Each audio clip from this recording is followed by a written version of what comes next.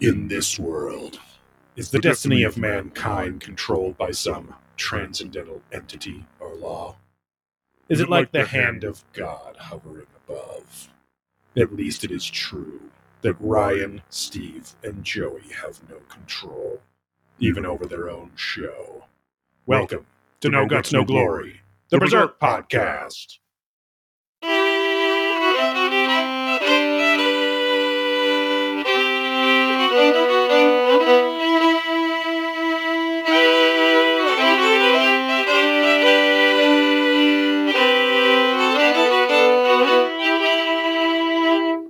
Today on No Guts, No Glory, Volume 6, Chapters 26 through 29, Assassins 3 and 4, Departure for the Front, Precious Thing, and Engagement.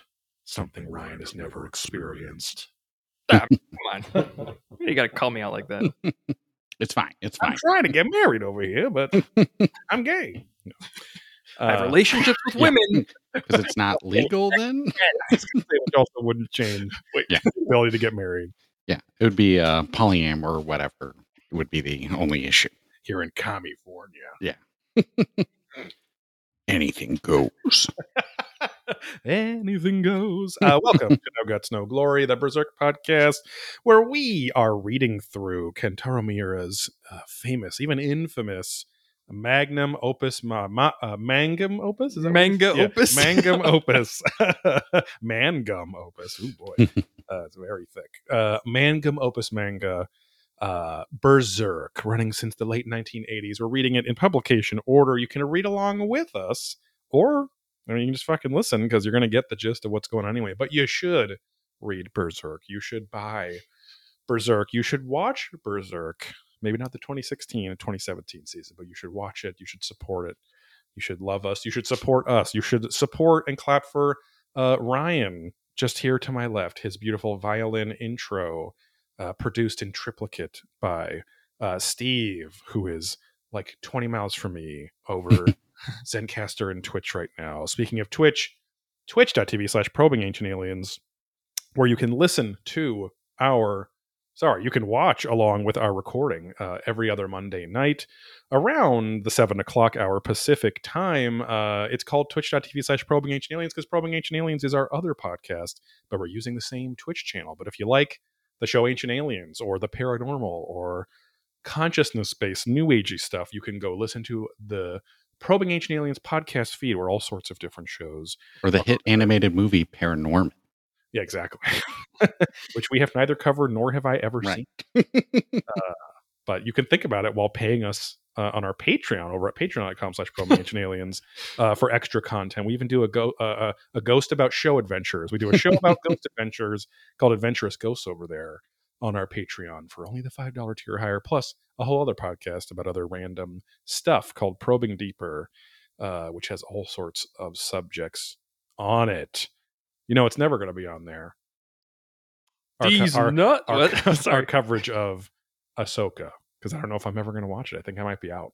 Why? Everyone loves it. I don't know. It's fine. I mean, it's going to be one where like there'll have to be something really great again with Star Wars that I'll go, oh, I'm in a Star Wars mood. Let's catch up with all the shows that we missed over the last year or something. Oh, okay. Yeah, I mean, I heard only good things about it. So, I heard from fans of Star Wars Rebels and Clone Wars that it basically is a live action sequel to those shows. You definitely have to watch the animated stuff first, from my understanding. The press said it is a sequel to those shows, and that's not great if you're not a fan of those shows. So, but didn't you watch those shows or no? We tried to, and I couldn't do it. We watched probably 10 or 12 episodes, and we did like the chronological order listing. Yeah, I know Fat Matt went and did that too, or Ding Dong.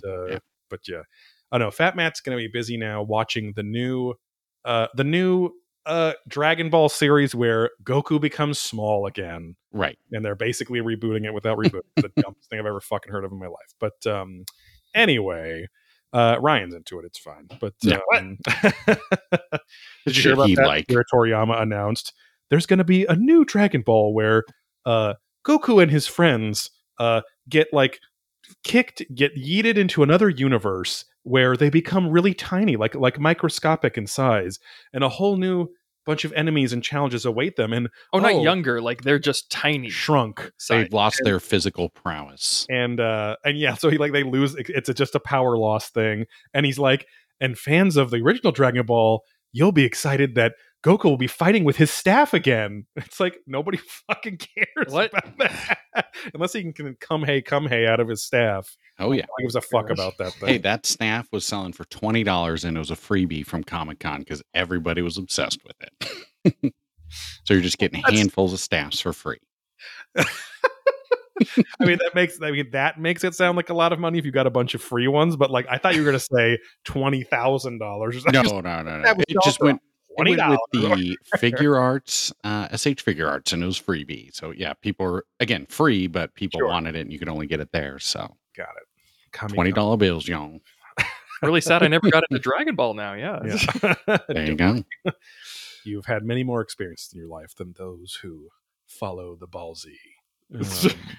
Hello, P. Matthews 412, who is chatting with us here at twitch.tv/probing ancient aliens. But I don't think we have any new reviews this week. I have not seen anything personally. No. Oh, access denied. Oh, because I'm signed in with my other account anyway. But yeah, we did not have any new No Guts, No Glory reviews. Please give us 5-star rating. Now, I can't say that because I don't want you to disappear. I can't say that because excuse me, Spotify has those star ratings that they separate from their Q&A answers. So we currently are sitting at, I mean, it's a decent amount because it's way more than I thought. But if I go to, let's see here. Nope, not here. If I go to No Guts, No Glory, Spotify, then, this isn't going to be our podcast, I don't think. This is great podcasting, however, right here. But well, we were having a high rating either way. So yes, but there are like 40 or 50 or something like that up there right now. So very stoked. Please give us those star ratings on on Spotify and on podcast services of your choice. Thank you. Yes, because it helps us get found by other little strugglers and strugglerettes out there. I guess struggler is the gender neutral term, but we have 40 very high rating, 4.7 out of 5 stars. We have 40 ratings on Spotify, so keep it up. Little star raters out there. And the ICP crossover fans are struggalos. Yeah, there you go. Or jugglers. Right. But they have to have big chests to be jugglers. So jugs made of balloons. Yeah. Just like in the expanding balloon boobs that oddly turned me on when I first saw Killer Clowns from Outer Space. Right. A movie I have watched. Oh, you have? Nice. Yeah. What you do? Knock my block off? Yeah. Yeah, because like the main character like wanders into one of the crazy rooms on the mothership, and there's just like a girl alien just like sitting there at the edge of a ball pit or something. Yeah, they like look down, and her boobs just start like pulsing like bigger and smaller. And it created a weird fetish in me. Oh, Grove Snake, welcome back. Grove Snake is one of our longtime fans from the Probing Verse of podcasts I mentioned earlier. He is in our twitch.tv/Probing Ancient Aliens chat. He is a Twitch Prime subscriber to our channel, which you can do as well if you have Amazon Prime. Gives us a little free money every month. You just subscribe every month, use that free subscription for our channel, gives us some Skrilla to get extra Dilla on your quesadilla. Bezos bucks for the boys. My wife and I saw a commercial. Sorry, I'm trying to just tell stories and make you guys laugh right now instead of talking about the news of Berserk. True. All you 1-star reviewers out there. But we did see a commercial for, it wasn't Chipotle. I think it was Del Taco, which is a chain out west here, for those that don't know. But they had one of their new items, since they've been bought out by the Taco Bell, like the Yum Brands company, is like the something double dia, and it's like apostrophe. Oh, yeah. I feel like I even said something about that before, too. Maybe. To like the meatloafers or something.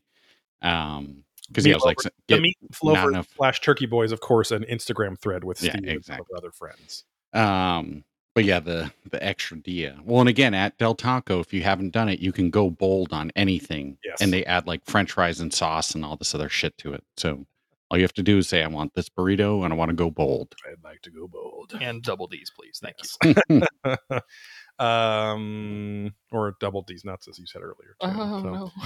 Ryan and his glasses tonight, not for yes. prescription, but for astigmatism only. Is that correct? They're for fashion only. No, they're for astigmatism. Because was that night driving? No, for looking at you, Steve. Oh, there we go. Well, just if you didn't have them before, now that it's darker earlier.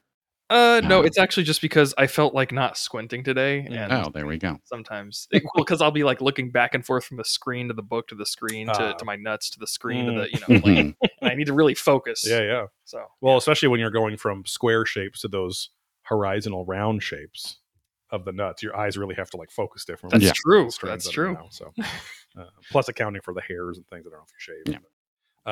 Conical refractions. Ryan has something I'd never heard of, which is perfect vision, but astigmatism. I thought you automatically were going to be nearsighted if you had astigmatism. Well, it'd probably be fucked up if it wasn't. So the fuck up has created a okay vision. Right. Yes. On my planet, there are 2 moons at night. That's how astigmatism works. There it is. Yeah. He's from Tatooine. Yes. I think that's it for housekeeping. We had a little segment here where we ask each other to spill your guts. Formerly, how you doing, Steve? How you doing, Ryan? How you doing, Joey? But Steve, why don't you go ahead and spill your guts about what's been going on? What have you been watching? You've been playing any video games? You've been playing any sports? You've been playing any games? You've been playing with your little nephew over there. Exactly. Doing okay. Like that. Yeah. Little nephew over there. Pretty much. Same old. But just been hitting the old disc golf. I felt like I had some more to say, and now I'm totally spacing on this. But we did see that movie, Killing the Flower Moon, or something like that. Oh, I've been wanting to see that. Scorsese, DiCaprio. Yeah, because it just came out on Friday. 3.5 hours long. But definitely worth a watch. It was good. It was really good. Solid movie. Something we can never say on this show, but and we're gonna say it Steve and I got obsessed with an insane kind of catchphrase. Oh God, Tom Hardy's character in The Revenant, also starring DiCaprio, also a Frontiers timeline movie. Right, native people, first tribes people. Yes, and I never heard that term before. Or since, but apparently that was a common slur back then because I looked it up then too. Well, that is not used in this because this is a turn of the century kind of timeline. Yeah, it seemed like Legends of the Fall kind of timeline, like 1900, 1888, something like that. Like more like early 1900s. So like leading up to World War Uno. Exactly. Yeah, or the Great Wars they were calling it back then. But yeah, no, super solid movie. It wasn't invented as a card game, so exactly back then. Where's a number? Wait, I know, yeah. You gotta have one before you have two, usually. Language. And I went to Teppanyaki Grill for my brother's birthday dinner on Saturday. So they, put on quite a show. They did the volcano. A man then used a toy that looked like it was peeing. So that put out the fire of the volcano. That was very entertaining. And then he kicked me out afterwards because I kept asking him to shoot it in my mouth like the peeing toy. And it got a little bit out of control, so I had to leave. But I did enjoy the meal up until that point, which was just some steamed rice and some edamame. But yeah, outside of that, it was good. No, but yeah, I hadn't been to one of those. Again, last time was with my brother for his birthday. Oh, wow. But, always a fun show. There was some weeb cook who was like very annoying. He wasn't like putting on a fake like Japanese accent, but just an annoying white guy doing the teppanyaki shit. But 4 years ago, went to a shabu shabu place where a white girl was such a weeb, such a Nippon. Well, technically, it was a ramen place. Yeah, it was Shinsengumi. Sorry. Yeah, Shinsengumi. Yeah. But where we probably told the full makeup to look even Japanese. Yes. Basically, what one would call yellow face, which is insane. But apparently, with her, it was a respectful send up or something. I don't know. But right. And then just gnarly accent on that one. But No Guts, No Glory, the Berserk podcast of this guy. Ooh. Exactly. Well, eating the white rice. Yeah. Well, I had the fried rice. I stayed. I was just goofing. I didn't get kicked out for talking about piss. Yeah, because then I was trying to piss on the grill. But anyways, that was that's pretty much it. And then we got big Halloween coming up. So it is crazy. Big Halloween. Oh yeah. Tuesday night Halloween. I saw in your wife's stories that the fake webbing you put up is killing, like trapping bugs like a real spider web. No, they just live in it. They're not trapped because if I flick the thing, they'll skedaddle. But we do have about 2 to 3 praying mantises living in that area now because they're just going ham on a free buffet of flies. Now, if you ever took a magnifying glass up to that webbing, do you think you'd see a little like gray-faced Elijah Wood up there, all wrapped up in those webs? Yeah, exactly. That's when they shrink the Lord of the Rings characters, and he's going to bring back his staff. Oh, yeah. They have the ring again. It's back in the lost text of the Elven Lords. The part in Lord of the Rings where he gets stabbed by the spider and looks like he barfs cum. Right. Classic scene. As he moans. Yeah. Hey, we've all been there. Yeah. Real quick update from Grove Snake. He says, "Do not try and shrink me, Gypsy. I will look upon your thing. Stupid. So you understand." And he also said, reference. Cigarettes a few months ago. I did, however, get into cigars. Oh, there we go. One for the other. So the ladder behind me, Grove Snake, is in here because this bookcase that you see behind me built in, I have been building it over the past 2 months. And so I've got some crown molding going up pretty soon. And we have 10-foot ceiling. So it's a ceiling high bookcase. And almost wrapped up with it. Going to be just in time for Thanksgiving by the time we get all the fun stuff on there, the rolling ladder and the little desk thing. So you will never see that desk again if you watch this Twitch, because it'll be facing, the computer will be in that square hole that you can see behind me. So be facing this wall, but hopefully it should have some cool berserky and swordy stuff on this wall. Ryan, why don't you spill your guts? Ooh, okay. Well, speaking of big Halloween, I've been watching some Halloween type movies recently. Let's see, what were some of them? I watched Scream 6, actually. Oh, yeah. But I didn't watch Scream 5, and I probably should have done that. Had you watched any of the other Screams? Yeah, I've seen 1 and 2, which I liked a lot. 6 was good. I thought it wasn't bad. I feel like context would have been nice for some of the things, but it was less on the humor, more on the spooky, and I thought that was nice. I also saw The Haunted Mansion. That one was so bad. Oh, you didn't like the new one or the Eddie Murphy one? No, the new one. I thought the new one was fun. It's not like amazing, but it's just, I don't know, some of the lines were very like made me kind of like curl up inside, like, oh gosh. Like the little boy character has some lines where it's like he's just a Marvel character, and I don't like that. But on Disney Plus? Yes. It was in the theaters. Now it's wow. All right.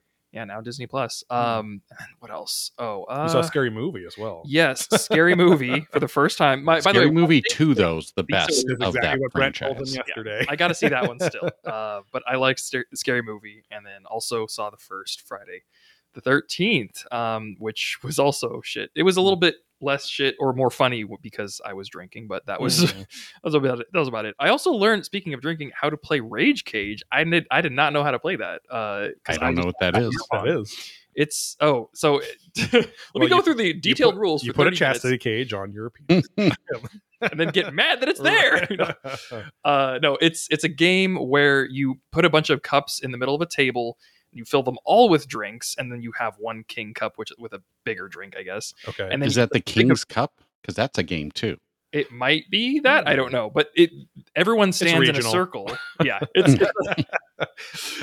an accent thing. But yeah, we didn't invent Uno back then. Yeah. Okay, but everyone stands in a circle, and it's a real time thing. You're just trying to, like, as fast as you can, get a ping pong ball into a cup that's like right next to you, and then you pass that cup to the next person, and it starts stacking up the more that like people essentially clear, and then and so the cups are getting higher and higher, and it's harder to get the thing in there. Get the thing in there, and then the last person who, it's like hot potato but like with drinks. It's like the last person who gets one in has to drink the big shit cup. Right. Ping Similar to soggy waffle. Yeah. So it's like air, not cum, right? Yeah. Depends on your preference, but that's that Were was you playing this at interesting. a Halloween party or just by Yeah, yourself? yeah. It was, no, Passing that'd be it a from little one end hard. to the other. Yeah. Yeah, it has to be a group of people, I think. But yeah, just kind of doing some Halloween type Nice. stuff recently. Did you dress up for the party? No, that's coming later. Hmm. I'm gonna be Gaius Baltar. Oh, that's right. From I forgot Battlestar about that. Galactica. Yep. Yeah. Are you going to have a fake attractive blonde tall woman in a red dress like attached to you like a blow up doll or something? See, that's like the that? pickup line that I go for that night. Wow, you're attractive and blonde. Let's fuck. I mean, wait. Classic pickup line. No, it's from the show, I swear. Right. Let's fuck, please. I know But just you're in a attractive. figment of my imagination. Oh, well, I was going to, so you don't want to since it's just a bit. So But yeah, how you doing, Joey? I think I'll spill my guts actually. Thank you. Oh, okay. Whoa. and they're full of that Elijah Wood. Oh man, I went to Steve's house and ate all the little Elijahs from his fake window. I feel like there's some rapper line where there's some dude saying like, "Oh, I was smoking some good Elijah Wood" or something. I was like, "Wait, Sucking him off. that doesn't sound right." Yeah. Underrated show. I think Steve, you watched it or at least part of it, but the show that I can't remember it's just a name and it was based on that Australian show, but it's where Elijah Wood sees the dog. The guy that's the dog all the time. He's the Australian. Yeah, I never watched that show. It looked too annoying. Yeah. It was good. It's one of those I never need to watch again, but while watching it, it was very good. But Wilfred or something like that. Right. But yeah, I'm doing okay. I am very tired. I have You mean you're spilling okay? I'm spilling okay. Yes. My guts are sleepy because I have been writing like 4 major papers in the last 2 weeks, plus other assignments for my other class, which are smaller to medium, but still enough to exacerbate that. But it's going. I'm writing a paper on the Ferguson, Missouri investigation by the Department of Justice, the actual report from the Department of Justice, which is interesting, very depressing, and having to write create a hypothesis about one of the affected communities, either like the people of color or the entire, all the citizens of Ferguson. They're like, you can even do it from the perspective of the cops, but that's going to be a tougher paper. Like what's It's a hard sell. yeah, but yeah, so interesting stuff, but depressing stuff. But I'm getting through it. It is crazy that literally on Wednesday I register for the 3rd quarter of my program out of 7. And there's only 3 more weeks in this quarter, which feels like it just started. So, but yeah, it's midterms right now, so I'm tired. But other than that, playing the 5 years. I mean, you could say 2020 because of the little sequel, but Spider-Man 2 on PlayStation 5 came out just the other day. So there was Spider-Man 2018, and then there was 2020's Spider-Man Miles Morales, which was like a, if the first Spider-Man was like 25 to 40 hours, Miles Morales was like 10 to 15 hours. So like a pseudo sequel, more than a DLC, but less than like a full-on game. Right. But now you get to play as both of them in Spider-Man 2. But it's really good. It's much harder than the original, which was kind of fun. It like forces you to be more technical while playing. And it's like, it feel like where like the first one felt more, and I'm stealing this because somebody wrote this, it was a really good way to describe it. They're like, the first one felt like a really great Spider-Man movie that you were playing in terms of the story beats and stuff. This one feels like a crazy Spider-Man comic that you're playing. Because it's like starts off like insane. It just like, it's the ante is way up. You get to play as both Spider-Man and Miles. They mostly control the same, but Miles has like little electric powers added to his repertoire, and he can kind of cloak himself and be invisible for short times and stuff. But yeah, it's very, very good. Probably like I don't know. I mean, Spider-Man is probably the most dynamic, moving superhero, like of all superheroes, like because he's like a stretchy grappling hook all the time, and how he like twists and contorts. So like just moving around, New York. They added a whole other like half of the map, so now you can go to like Brooklyn and Queens and stuff too. And I've always wanted to go to Brooklyn as Spider-Man. Yeah. Well, you're gonna need your web wings instead of just your webs, because the buildings aren't as tall there. So like these got his little glider wings that are in the comic have been in the comics for a long time, but it's fun to switch between those. To live it. Yeah. You're mostly fighting it's not a spoiler because it's right in the beginning, but you're kind of fighting Kraven the Hunter's men in this one. So but yeah, it's really great. Highly recommend. Yeah, other than that, nothing too fascinating. No. Report. I don't even think. Oh, Halloween movies. We watched. We've been going through Oktuki movies from the Action Boys' month of Halloween movies. Another great podcast. That's a Patreon only podcast. And have you ever seen, either of you, Lair of the White Worm?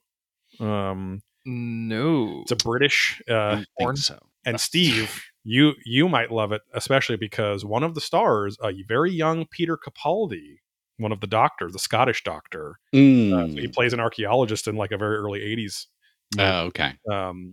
Finds a big snake skull and realizes that there's a snake lady that's like killing people, and she's been worshiping the snake god for hundreds of years on that spot. Nice. And it's an early Hugh Grant movie as well. Oh, wow. Or as my dad used to claim, I never knew if it was a joke or he actually saw a porn star, but there was a porn star that he said it was named Huge Grant. Oh, right. I mean, it makes sense. Yeah. Yeah, very good. And then Q, the Winged Serpent, related to our Probing Ancient Aliens days. Starring David Carradine, old strangle himself while coming to death himself. Right. Plays a cop while New York is getting ravaged by Quetzalcoatl, the winged serpent, who was brought back by a concurrent storyline where there's a serial killer who is of Aztec descent, who is willingly sacrificing people in New York, which called Quetzalcoatl back to lay eggs and eat people. So, do the whole thing. Yeah, but they're both fun. I lay eggs and eat people, and I'm all out of eggs. Wait. That's it. I should watch that with Sarah. They Live pretty soon here, because I don't think she's ever seen it. But good Halloween movie as well. Other than that, I think it's Ryan's turn for the 4-sentence summary. Right. Closed. Pencils in. Down. Wait, where do we put those? Okay, pull them out. Don't sit down too fast. I just got into sounding. 4-sentence summary is where one of us, off the cuff and off the beaten path, has stolen a segment from the Just King Things podcast 5-sentence summary, where they do the same thing, but we did in 4, because comic books, there's not as much to describe as a novel. So 4 sentences, off the cuff, just giving a quick summary of the events of the chapters we're covering today. All right, here we go. Ryan, take it away. Yeah, that's me. Okay, so first sentence, we start off where the assassin assassinates Sassy Julius's ass. Wow. Period. The 4-sentence alliteration. Second sentence. And his boy. That's the second sentence. That's it. He's confident. He's got this. Semicolon. Uh-huh. Damn. Period. Expanded colon. I've always wanted to do what do they call those? Like the incomplete sentences. There's like a special no, like in grammar when you make a sentence that's just like and this period, like it's just that by itself. Like what's that called? It's like well, I mean, technically it's an incomplete sentence, but are you thinking of a non sequitur? Because that's like just changing the subject randomly. No, but yeah, we'll just say incomplete sentence for now. But anyway, sentence to do 3. I've been taught too well by the grammar Nazis. Sentence 3, Guts goes off to tell Griffith that he's done the deed. You know what I mean?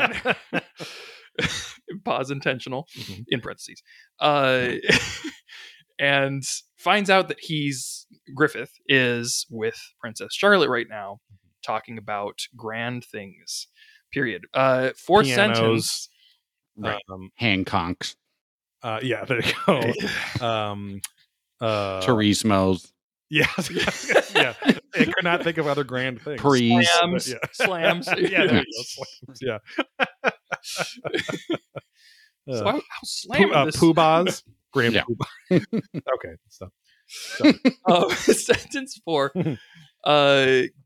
Guts realizes that Griffith has a dream.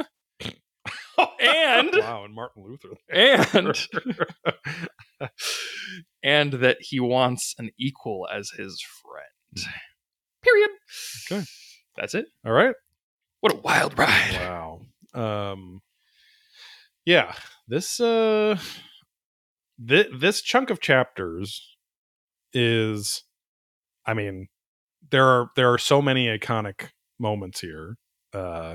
Steve, I'm very curious to get your thoughts on even just the first few pages. Of the assassin? Yeah. And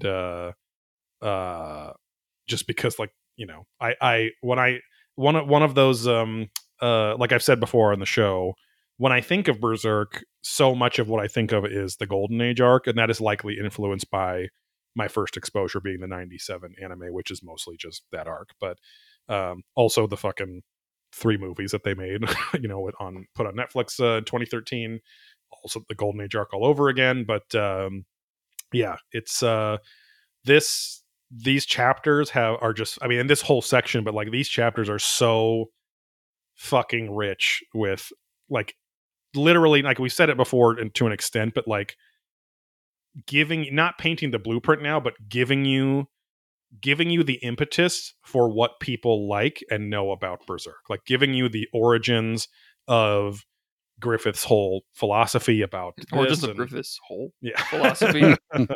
I would think their hole would have to be equal in diameter to mine, and full of my ambition. Like a photo aperture at full capacity, taking the darkest pictures in the blackest night.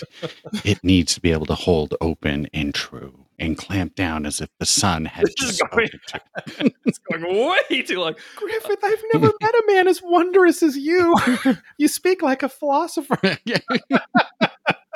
Waxing Who the hell on is about Steve buttholes. Don't worry, little one. You say steamed buttholes? By the way, I feel like we should non There were sequitur. days that I went an entire day without a steamed butthole to eat. But a single lima bean kind of just slivers. By the way, I think we should. Is that a Mickey and the Beanstalk reference? Yes, I do that as Wow. many times as I can in my life. Whenever that comes up, because that was a traumatizing. Oh, yeah. Was it a movie or was it a was short? Yeah, I it was can't like remember. a short. It was like a half hour or something like that. Yeah, that thing was terrifying. It was it was before some iconic Disney movie at the time, but yeah. That fucking that is like the most iconic scene from that movie is them slicing up that lima bean. Goofy slicing it up in like 7 slices. But I was gonna say, I think we should, let people know more vocally that I can say anything right now, but that Steve hasn't really read Berserk until these most recent chapters. Like he's very new to Berserk. You're like very medium to Berserk, and I'm very well done to Berserk. Like I've Yes. read everything, I've watched everything except for the 2016 because I don't really care. I have a warm pink center. Yes. What the hell? But yeah, I think because I think there was some person talking about that in some comments section of like, oh yeah, and there's this one podcast where like the guy is completely new, and that's such a cool gimmick. It's like, yeah, well, we also have that. Yeah. It was in a Reddit thread where the guy he started a thread saying, anyone have any recommendations for Berserk podcast? I'm listening to this is from July. I'm listening to this one called No Guts, No Glory, and it's pretty good, but the guys take forever to talk about Berserk. And then it's like 7 people going, oh, I can't believe they talk so much about other things in Berserk every day. And then Some podcast that barely records at this point. Yes, that they're like, I love that one. But yeah, the one dude makes the point that it's like, oh, this one podcast that, like, as Steve was saying, like, it's really good, but he's only recorded like 4 episodes in 7 years or something. Right. But it's cool because one guy hasn't read Berserk and one guy has. It's like, Yeah, right. we have the full spectrum of people. Exactly. And Autistic, we're all on the spectrum. We were on the same page. Yeah. There we go. Yeah, not quite you two talking you two to me, but in that, or you want to talk about fish. Yeah. Yeah. So yeah, whenever I want Steve's opinion, I'm going to be like, damn, Steve, you're so ignorant. Please tell me more. When you want Steve's opinion, you'll fucking ask for it. Yes. Does anyone's parents ever say that to them? Say that one more time. Yeah. Oh, if you want an opinion, you'll ask for it. I don't think so. I think my mom did once, but probably at some point. Oh, welcome, Lemmy Winks 312. Wow, been a while. I think. Oh yeah, I remember that name. Been on the chat. Welcome. He says this guy in the blue looks like my wife's boyfriend. I have many wives and many boyfriends, yes. So that's. And he's trying to get more Spectrum. He said.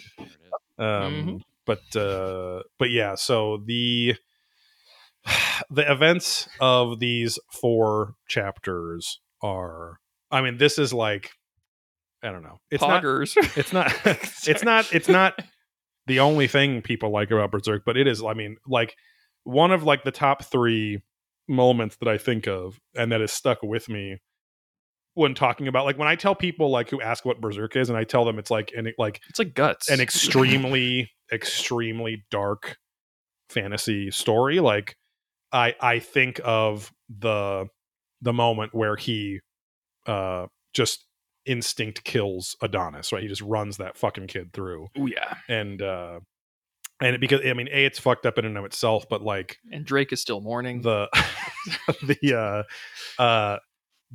level of guilt that Guts feels, but just the idea of that, like without spoiling anything for the movie Hereditary, there's a moment where the most horrific part of the movie is the guilt of kind of an accident happening, like a very dangerous accident happening, and that's really what's horrific about it, not the demon stuff and ghost stuff and whatever else is in there, you know. And so plus it's, you know, all about how family passes on trauma and stuff like that, but same kind of thing where like the guilt of that moment has always been haunting to me, of him stabbing that kid and his reaction to it and everything, and even now, like even like more subtle, Guts having a weird reaction to killing people, even though we've seen him kill hundreds or thousands at this point. Yeah, but a lot more emotional turmoil here. Yeah, and as Griffith tells him in the little flashback right at the beginning here, he's like, this is like dirty. This is dirty work. This is Artie Lang. This is Norm Macdonald trying to raise money for their father's surgery. The movie Dirty Work, but exactly, he just hands him a DVD with Artie Lang. Yeah. But Chevy Chase is in that, right? He's the doctor. He's the doctor who has the gambling problem, and then like he's why they need money, and he'll put him up on the heart list and all that. That's right. Yeah, the heart transplant. Which Pino lived it. I mean, you kind of lived Dirty Work.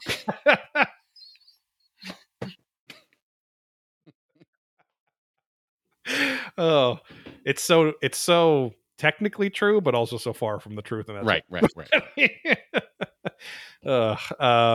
But yeah, so I think, I mean, we can just get into it just because it is action packed, and even the writing itself is action packed. I mean, the writing for Griffith in those scenes is fucking like top notch in any comic book. Like it's like fucking Watchmen, you know, Ozymandias speech Watchmen shit. Like it's fucking. It's so good, and it like it really also let me like understand some. I was like, oh, this is why he becomes, as he ascends to the God Hand, he becomes the Prince of Longing. He's like the Prince of having a dream, and we'll get into more of that. And it's like, but I was always like, why is that Eva? And I'm like, the answer's right there, but it's like now it's like for some reason this read I just got it solidified it all. Yeah, I mean, we start off. I mean, he's the Godfather. Griffith is the Godfather at the start here. He's like, I know everything. Yeah. I tipped some people off, and then, you know, like he's got the inner workings, the spies working for him, and he's just commanding this whole laying out the plan, how he figured it out, and then what to do. And this is all going through Guts's like sick looking cloaked head as Guts is fucking climbing on rooftops and scaling the walls and shit. I mean, this is like, I mean, Griffith or Guts is in fucking Assassin's Creed gear, except he has a 6.5 foot sword on his back. Right. I was gonna say he definitely botches the job. He's not a smooth assassin by any means. He's like, hey, everyone left the room. Right. Let's go. Well, I mean, before as Adonis is dying, he says like he holds his hand and says, "Addie, are you okay?" Yeah. Not a smooth criminal, you know. Exactly. Yeah, they're all criminals at this point. Well, I mean, Adonis is so attractive. I felt like a criminal in my mind, but exactly. I mean, his name means like beautiful man or whatever. Right. But yeah, so Guts is in a cloak with just his sword grip and pommel poking out. I got to imagine that sword, not that it clanks around because he doesn't have like much of a scabbard with like metallic things, but still, it's got to be flopping on something. You know, it's got to be anyway. His ass. Yeah. Yes, Batman. It was his ass. Sorry, I was inspired by this Howl's Moving Castle shirt. Yeah. that I'm wearing right now. Yes. Yeah. When Ryan walked in, I was like, oh, you have Christian Bale on your shirt because it's Howl's Moving Castle. Yeah.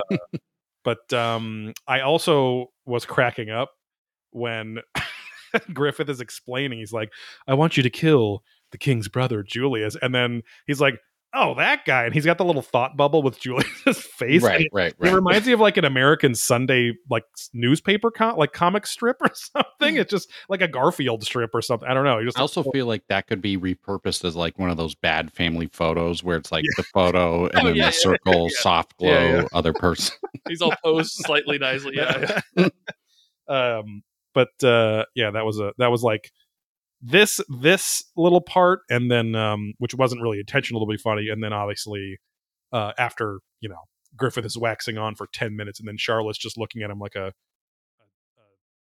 idiotic 7-year-old who's just like, wow, and they start doing anime faces. It's kind of funny, but yeah, so I love that as Griffith's asking him all this, Guts is just like, he's like, this ain't like you. He's like, just cut to the chase and order me to do it like you always do. Right. You know, like just fucking tell me to go kill this guy and I'll do it, you know.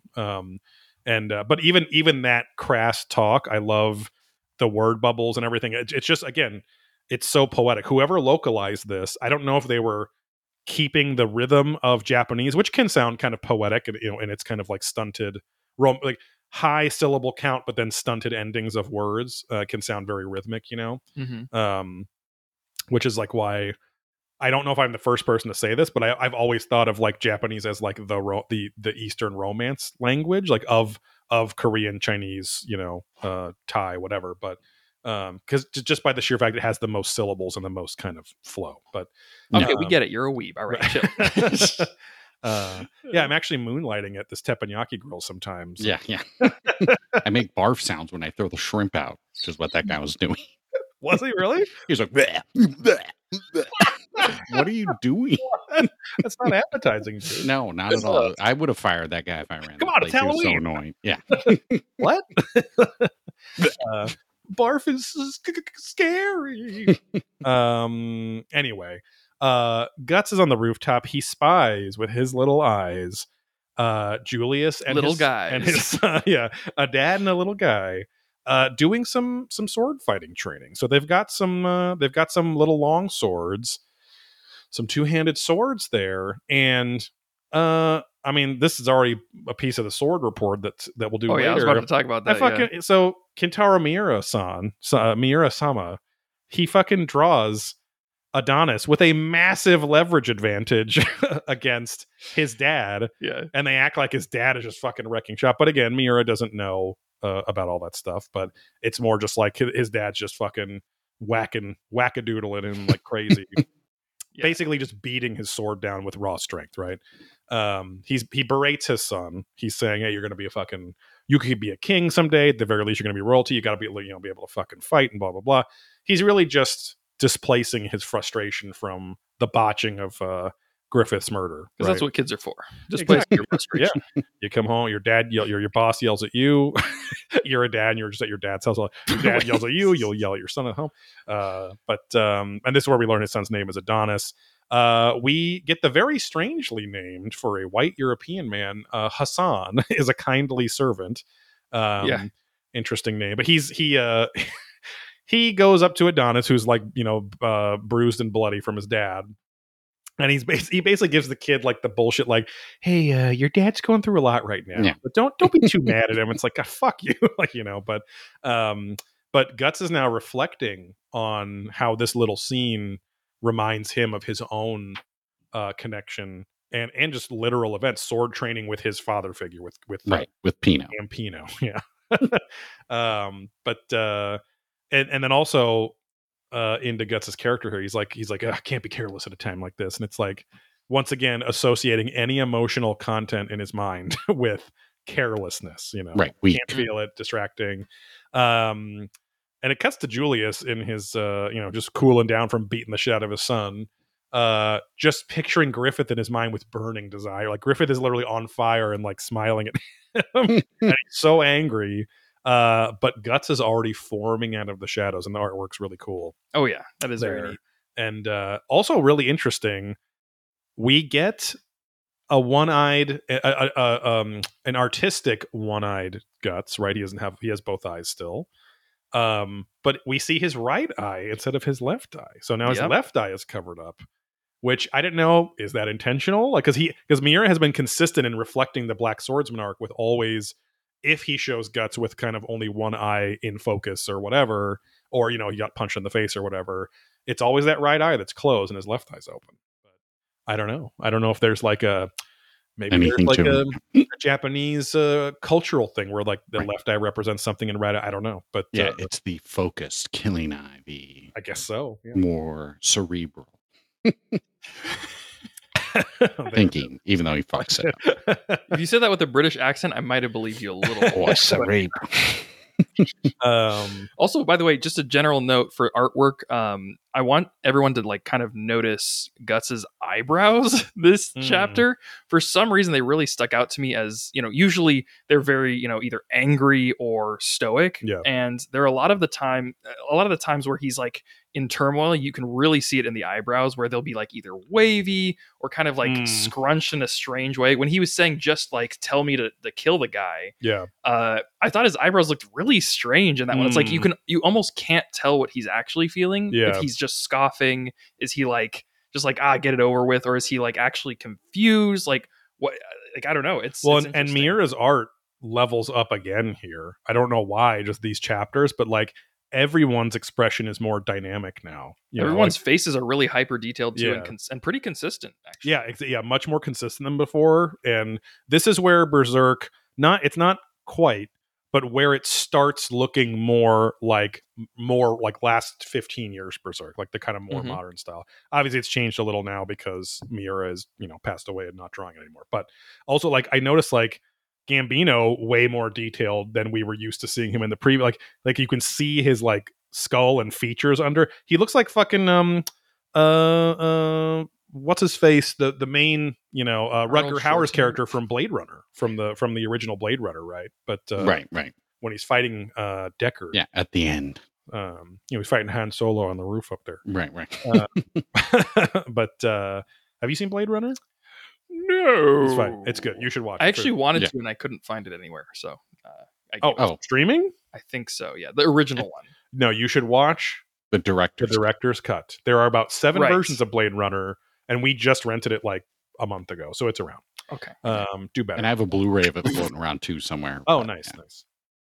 But Guts, he's already running at Julius, and he fucking cuts him with what the Germans would call a Zornhau, or what the Italians would call a dritticolpo fendente, where he fucking cuts just an overhead cut from teeth to knee through Julius, just slashes him through the entire center mass of his body.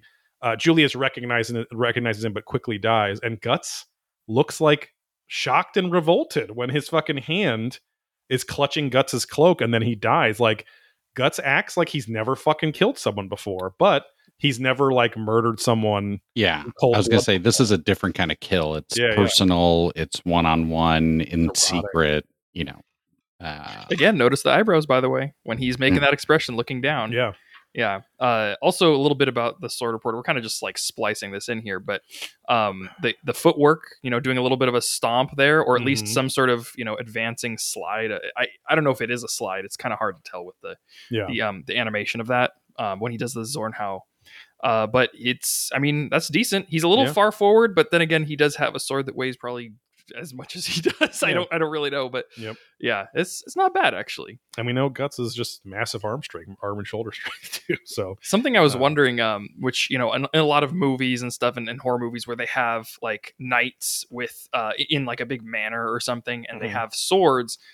Were all of those swords actually sharps and real always in like actual like world things, or are those only in like media and stuff? Because I feel like that would be a bit strange to have just fully like actual swords that are sharp just in the knight's armor, not as decoration. Yeah, no, I mean, you mean like in the armor that's just for display? Yes, the display. Yeah. I mean, a lot of times, it would be like a decorative sword of some kind, or even a sword-shaped thing. It would still be sharp. It would just be more of like a decorative thing. Yeah, and it also wouldn't be like so sharp that if you walked by it, you'd like cut yourself or something like that. Okay. What I mean? So, and then sometimes they were just formed, and it was like metal formed into the shape of a sword or something like that if it was cheap. But yeah, if you go to museums in Europe, a lot of the armor will actually just have like pole arms and stuff like that, and not really like long swords so much. The swords would always be like equipped at some point, but when you talked about like what your average fucking knightly dude would be going and riding out with, it would show him with his pole arm, because also pole arm's much cheaper to make. You fucking pour a cast of it, shape it, sharpen it a little, you bolt it on, and you're done. As opposed to swords have to be fucking much, they have to be flexible but stiff, and this, and they can't break and all that stuff. So much different to make a flexible but strong, thin piece of metal.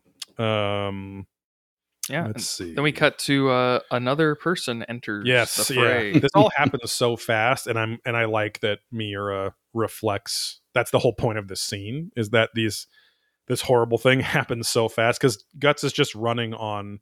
Griffith told him, failure is not an option, and literally no one can see your face. Like, you cannot fuck this up, and you cannot have witnesses of any kind. And he didn't wait for the perfect time. He didn't wait 2 days, 3 days, some moment. Okay, he's going to be here. It's just like, I'm going to go find him, and when no one's around, I'll just do it. Yes. And then that just turns into a big clusterfuck. Yes. No, that's a great point, because it's like, most assassinations, as we saw with Julius and his crossbowmen. Yeah, there was a lot of planning involved. There was like conversations and this, we got to talk about the timing and this and whatever. Mm-hmm. Yeah, the specific poison in that. I mean, again, he would have been dead if it wasn't for the Behalit. Right. But in its classic Eastern European Slavic. But yeah, that was a lot of. Yeah. Oh yeah. Well, the Romanians invented Uno. A lot of people think exactly. They just called it Onu. And then it changed over time. It got its own reverse. The card. Ono blade. Yeah. But yeah, so immediately just stabs through this 13-year-old child, pins him to the wall. And his sword is in the wall. I didn't notice this the first time reading this. His sword went through the wall. Yeah. I'm assuming this is just stone or brick. That's crazy. Now we get some. I mean, speaking of like good facial drawings and stuff, but this is where I started calling Adonis Lil Ryan. Lil Ryan stabbed through guts here. And that's not a rap name, okay? Yeah. Unless you want it to be. I mean, I could go right now. Fucking, I like this guy. Did you? What were you thinking in this moment, Steve? Oh, it was again just like, this is a classic fuck up, right? He didn't really He was overconfident in his abilities to apply it to this type of kill, which is not what he's accustomed to, right? He's like, Battlefield, I know how to use a sword, but again, even just the fact he brought his own sword, I'm like, that's a fuck up in itself. It's so identifiable, and, and that he's the only one that can use this. Like, why are you bringing that fucking thing with you? Covering your face is not that important when you are the only dude that has a body length right, giants. Yeah. Yeah. Like that's what you're known for. That's your thing. So it just made sense, right? It's like, oh shit, and then just all these oh shit moments to like, okay, now I'm effing up a situation. Everyone's gonna get pissed. What's gonna happen after? So that just stress, classic story, movie, whatever. Where someone just fucks up and it just keeps getting worse. Yeah, I remember when I first was watching the '97 anime, which was my first exposure to Berserk. When this happened, that this was like one of the rare moments that like I actually, my jaw like hit the floor. I was like, what? Like, this is where I knew that this, because the Black Swordsman arc that you see in the first episode is it's fucked up, but like it skips over Guts trick fucking the apostle snake gal, Right. and then blowing her away with the cannon, right? That kind of cold open, it just goes to him walking through the town and fighting the bar flies, and then Snake Man himself, but in was it Coca-Cola Castle? Yeah. Coca Castle, yeah. Diet. And so it's like, okay, I mean, he fought a monster of this, but like if it would have opened with that like fake fucking and then that, I would have been like, oh wow, like I might have had, this might have been a little less like intense. But when this happens, this is when I was like, when I told people about Berserk after that, I was like, it's a really dark like fantasy show, and they're like, oh okay, and I'm like, no, it's like trauma, like it'll fuck you up, like shit happens, and I think, and even more than events that happen later. I mean, obviously that's included, but like this was the most shocking one, because it's like I mean, most people just love Guts so much, and then he does this where you're just like, it actually makes you realize, oh, like not that he's perfect. You never thought he was perfect or anything, but it's like he fucked up so bad, and he knows he fucked up so bad, and then it just moves on from it so quickly, like, and I mean, he tries, like, it was like, it's heartbreaking when he just, all he can say is like, hey, and like hold the kid's hand as he's dying. And what a mind fuck for that kid in the last like 4 seconds of his life to like be, stealth killed by this massive sword and this dude running out of him, not knowing why, and then that guy trying to comfort you and like calm you down as you fucking die. Like, it's just it's a lot. And also another note on the artwork, whenever you see the eyes lose the actual what is that called, the pupil? It's usually a sign of someone going berserk, not actually trying going to guts, I mean, going guts. Yeah, my bad, guys. And you see that a lot in this chapter. I mean, you see when he stabs Adonis, his eyes just completely go all fuzzy.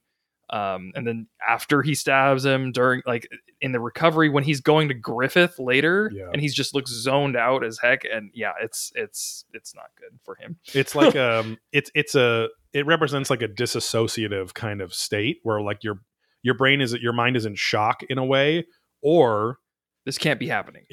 Like because like, well, but then like you have like Griffith's hawk eyes, right? Where those are all, it's this weird, like, it kind of evokes the lizard brain, like your amygdala, right? Like your pure fight, flight, or flee response. Like, it's like when your eyes, the humanness of your eye goes away, it's because you are like in this state of primal being at that moment, right? You're not thinking, you're just pure feeling, whether it's fear or murder or rape or whatever stuff. But but then he doesn't have time to fucking think, because all the fucking knights, to Steve's point, they're already, hey, what's going on up there?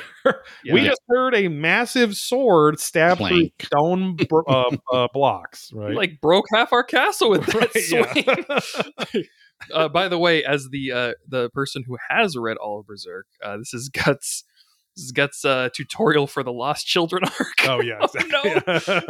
No. Don't look that up yet, guys. Wait until it happens. But yeah, that's all right. So yeah, we're back with it's the just knights. him. It's just him having goes through a phase where he has wet dreams, and he just laments. He just has dreams where all the little sperms that could have been children, they're just lost to the dirt. Yes, they're trying to get him because of his brand.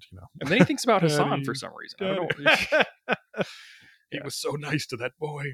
But anyway, the knights come up the stairs. They're like, "Hey, what's going on up there?" And this scene is really cool. The dynamics of the art is cool, where he just fucking like triple kills the dudes while he's running down the stairs, and And as much as I want to say Griffith can just not be affected by things and move forward and do the right thing. I mean, Guts has learned well from Griffith, right? Like keep the goal in mind. That's all that matters. Just do what is, what's needed to be done. I do like, even though another little sword report thing, Guts, sadly for a sword nerd like me, he never uses the back edge of his sword, the short edge or the false edge of his sword, which again, it's arbitrary because whichever way, if you have a symmetrical blade with two edges, nobody's marking like, I put the red side of the grip on the front, so it doesn't matter. Mm-hmm. But at least when he's doing left sided cuts, I like how he draws his hands crossing as they would, as opposed to in most things you just see guys, their arms just stay straight and they just go X X X, like they just cut like this, where he is crossing his hands as you would to get torque and everything with a two-handed blade. So I do appreciate that, despite him never actually using the back edge, as far as I can remember. And I'm pretty sure the knee slide is a canon move, according to Master Fiore. Exactly. Yes, they invented knee pads during the Renaissance for the first time. Yeah, so. They invented knees too. Yes. Yeah. Well, they knew that those knee pads would someday be used by people with chainless chainsaws at Knott's Scary Farm, and wax them up and slide on the ground. Peak spooky season. Exactly. Anyway, so it cuts back to Hassan, who is lamenting Adonis's death, and it's as he, Guts is already kind of long gone from that area of the little stair tower at this point, but Miura does a great job of like, Hassan is saying, this boy never once got to make his father smile, like never made his father proud of him, which is pretty sad. And then cuts to Guts, as he escapes, and again, total fucking shit show. like he's kind of like, there's even that one scene where he's just like pulling his hood over one eye. Right. They can't see me. Yeah. Yeah, exactly. They can't see me now. At least half of me. It's like when you crouch in like an assassination game and they're like, oh man, where'd he go? This, I don't know why this scene with the trees reminded me of like a Dora episode where it's like, we have to go over the castle wall, under the branches, like through the sewer. ¿Dónde está la casa? What did you just say? That is me and Steve's classic Japanese and Spanish, because they are both Romance languages. Yeah, a lot of syllables, a lot of R rolling, but not JK rolling. El Griffiths, Los Griffiths, mi amor. Sí, cómo no? Sí, sí. Yes, I want to see your kimono. Please open. Yes, thank you. But yeah, so Guts is escaping stealthily with his massive sword that only he uses. Oh yeah, speaking of which, sorry, did you guys see the window shot the sewer shot? Yeah. It just looks like he has a comically like large stretch sword that just keeps going. Oh yeah. I don't think that's supposed to be long. And the stretch sword comes back again on the little intro page of Departing for the Front, or whatever it's called, the chapter that we'll cover in a little bit. Oh, okay. His sword is like, it looks like it's 9 feet long, and it's about 20% thinner in that scene. But it's a grower. A piece of yeah.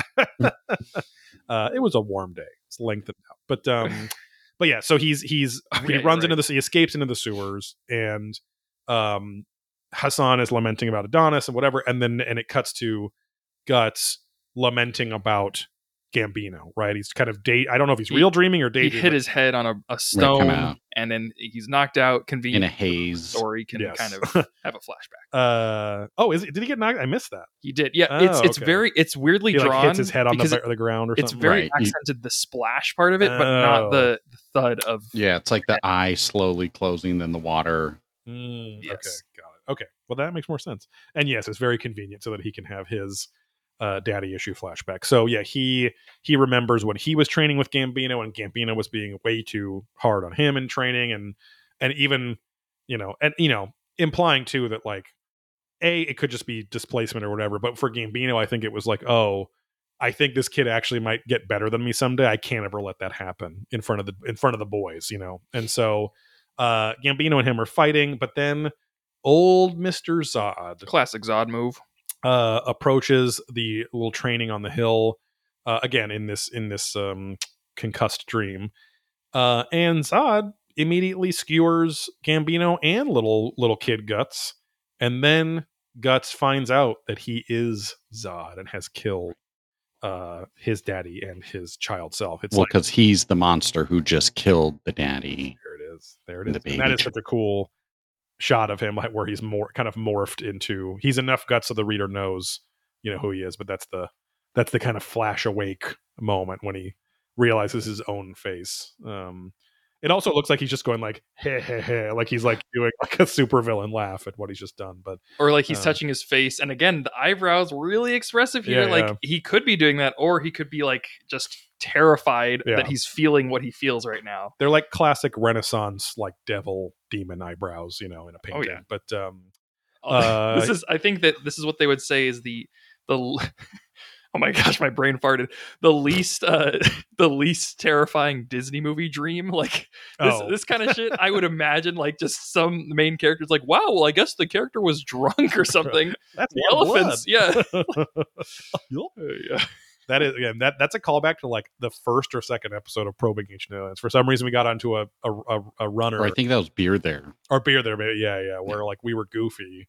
And it was like, oh, that's a lot of cum. That's a lot of like something like that. Anyway, so he barfs / spits up some blood. I'm guessing it's from his head injury. Makes more sense now, or it's because he was so revolted by his dream and the guilt. Yeah, just whatever. Puking. You guys in the corner puking his guts out. I kind of. I mean, there's been like 2 or 3 times now where Miura kind of leaves it ambiguous as to like why is he barfing, basically, and they do tend to happen at like this episode on why is he barfing. It's hairball season. Yeah, exactly. But I do like that he's left it kind of ambiguous, because it could be seen, oh yeah, well he's he hit his head hard, so he's gonna get up and barf because of vertigo or whatever, or it's just like he played Rage Cage. He's so overwhelmed that he vomits. But we also see now that he caught an arrow or crossbow bolt in the upper arm, so he is injured. But for Guts, that's just a little scrape for him. But back in the castle town, the key members of the Taka no Dan, the band of the Hawk, they're living the good life in a rough and tumble tavern. The food looks really good though, being that medieval times dinner and tournament food. But the tavern also kind of looks nice. I mean, it doesn't like the overhead shot that it's giving us is not like some like one story like nothing. It's a high ceiling chandeliers. Yeah. Like this is a nice place. It looks like the beer tents in the actual Oktoberfest in Germany that Steve and I and Sam went to. They're big on the chandeliers over there. But how are you going to dress them up nice? Yeah. Corcus is fucking hard as fuck at having all these perks. He's living, he's stoked at living the good life. Still no bitches. Yeah, he gets to relax.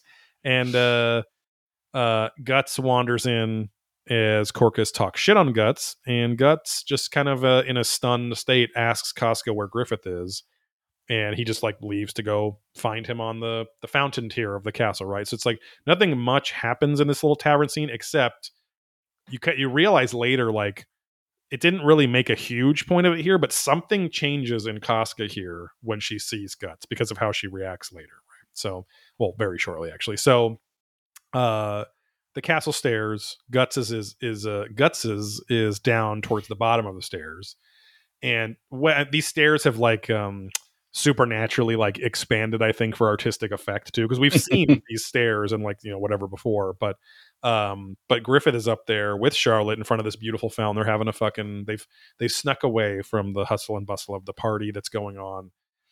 Is it being thrown in Griffith's honor? Is that the whole thing? Or it's just or she says it's just to distract people from the right? It's just a big I think so. Rich party. But we Charlotte's holding his fucking hand. Casca and Guts are looking at that. Casca, of course, is surprised. Casca gives all the real reactions here because Guts is just totally, kind of in another world. Yeah, but and this is where Precious Things starts. That's the piece of art I was talking about. Where that's a sword is like sword. a giant needle. Yeah, because it's not even very wide; it's just very long. Yeah, his cross guard, somehow got way fatter than the blade itself. Where usually it's kind of like a Norman Viking sword level, where it's only like proportionally like 10% bigger than the width of the blade, whereas your kind of Renaissance sword You're looking at, at least a few inches on 4 to 5, sometimes 6 inches on each side, depends. But he gains the thickness later. Yeah. Old girthy guts. So they're having a little date night here. Also, how come that first panel looks like Leonardo DiCaprio? Oh yeah. What?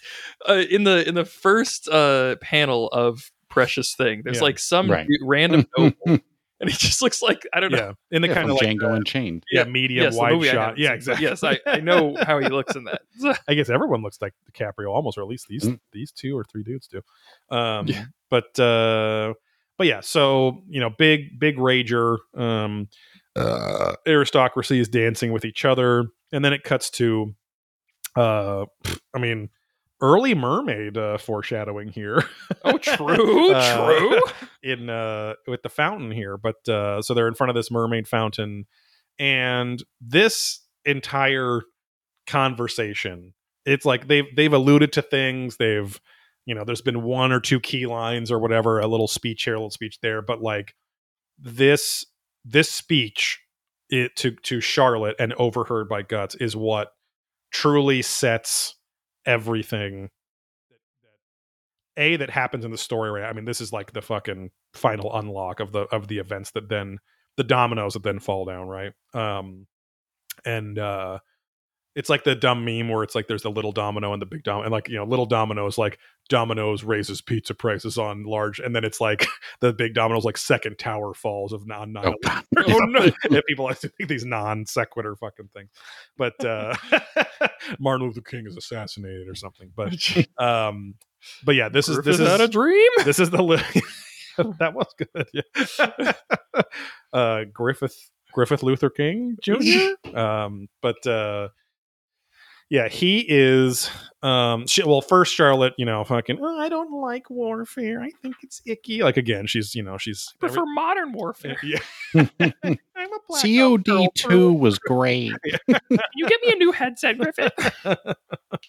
I prefer the dynamism of the Battlefield series. I prefer Turtle Rock headsets. Have you ever played asynchronous multiplayer?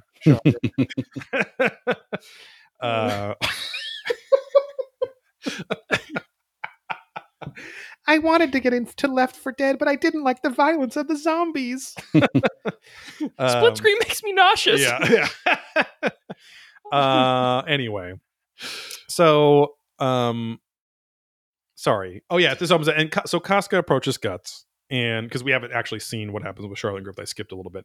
Casca approaches Guts, and she's much more, even though she was irritated with him, because in the tavern she was like, our team, our fucking crew was supposed to have practice today or whatever, like some sort of skirmish, skirmish, and there's got to be a key root word there, like some sort of Anglo-Saxon root word to skirmish and skirmish. It's got to be very similar. Anyway, probably cabbage. But yeah, I think it's cabbage. But that's the shared root word. Yep. Maybe potato or carrot. I don't know. But yeah, she's very like calm with Guts, even though she was irritated.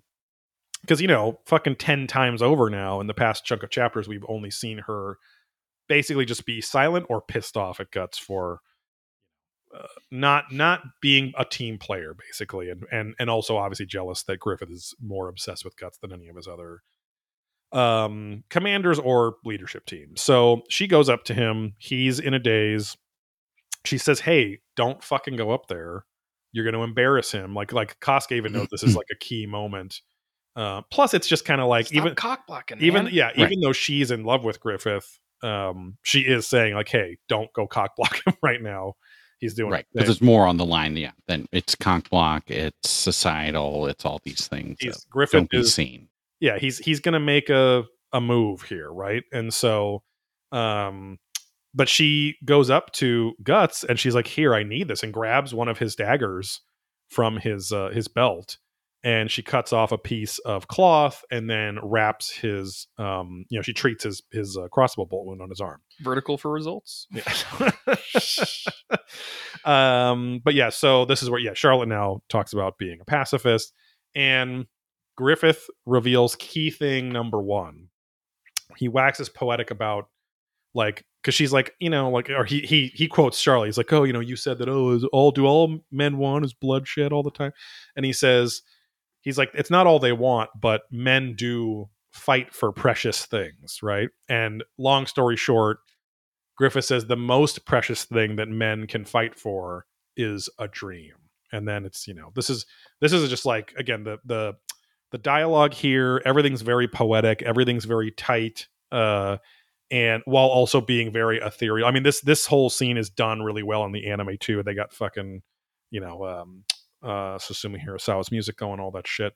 And even though this scene begins with the track that I always skip, which is like the party or like whatever it's called, it's just all the courtly people dancing because it's just normal kind of fucking court music. But not like b-ball court, but like, medieval Renaissance, Victorian era kind of court music, chamber music, as it were.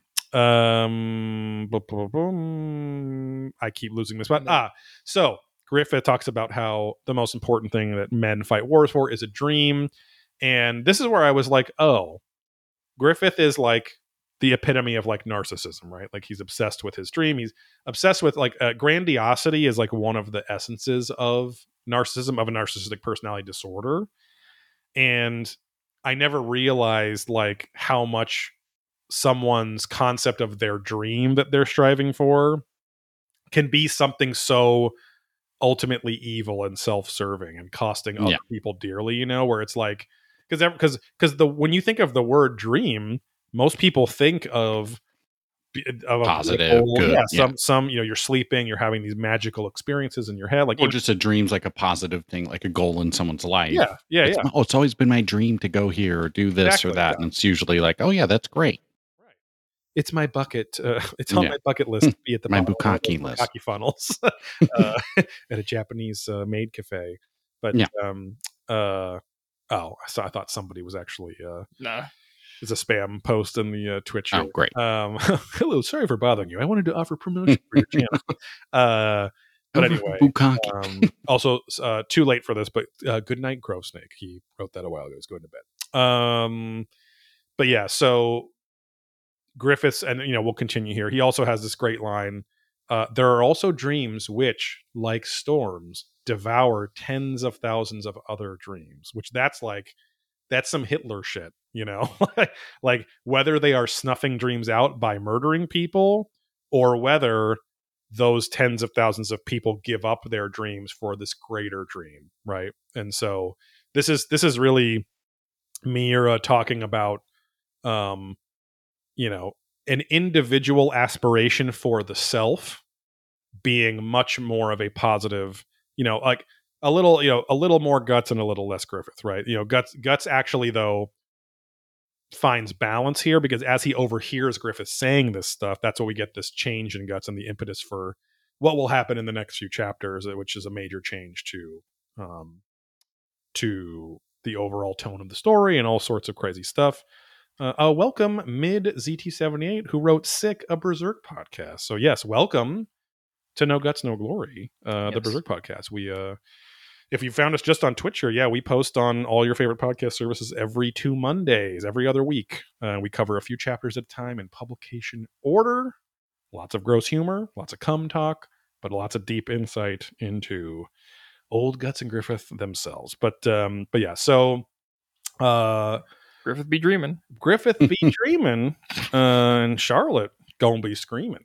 Cause she gonna be getting that deep thinking. But yeah, so making that connection here too is like, why again? It kind of was staring me right in the face. But really reading this for the purpose of discussing it on a podcast, for applying literary critiques and things I learned way back in undergrad and things like that, and just understanding narratives better and whatever. But like really making the connection of like, oh, this is where Griffith is describing why he will become the Prince of Longing. Like that's what Femto of the God Hand is, right? He is the king of desire, and it's Miura saying, hey, the search for grandiose outcomes is inherently evil, and not spoiling anything, but I mean, basically what Game of Thrones was about too. It's what a lot of stories of a anyone who lusts for power, right, has. And ultimately, to be a little more like Guts, who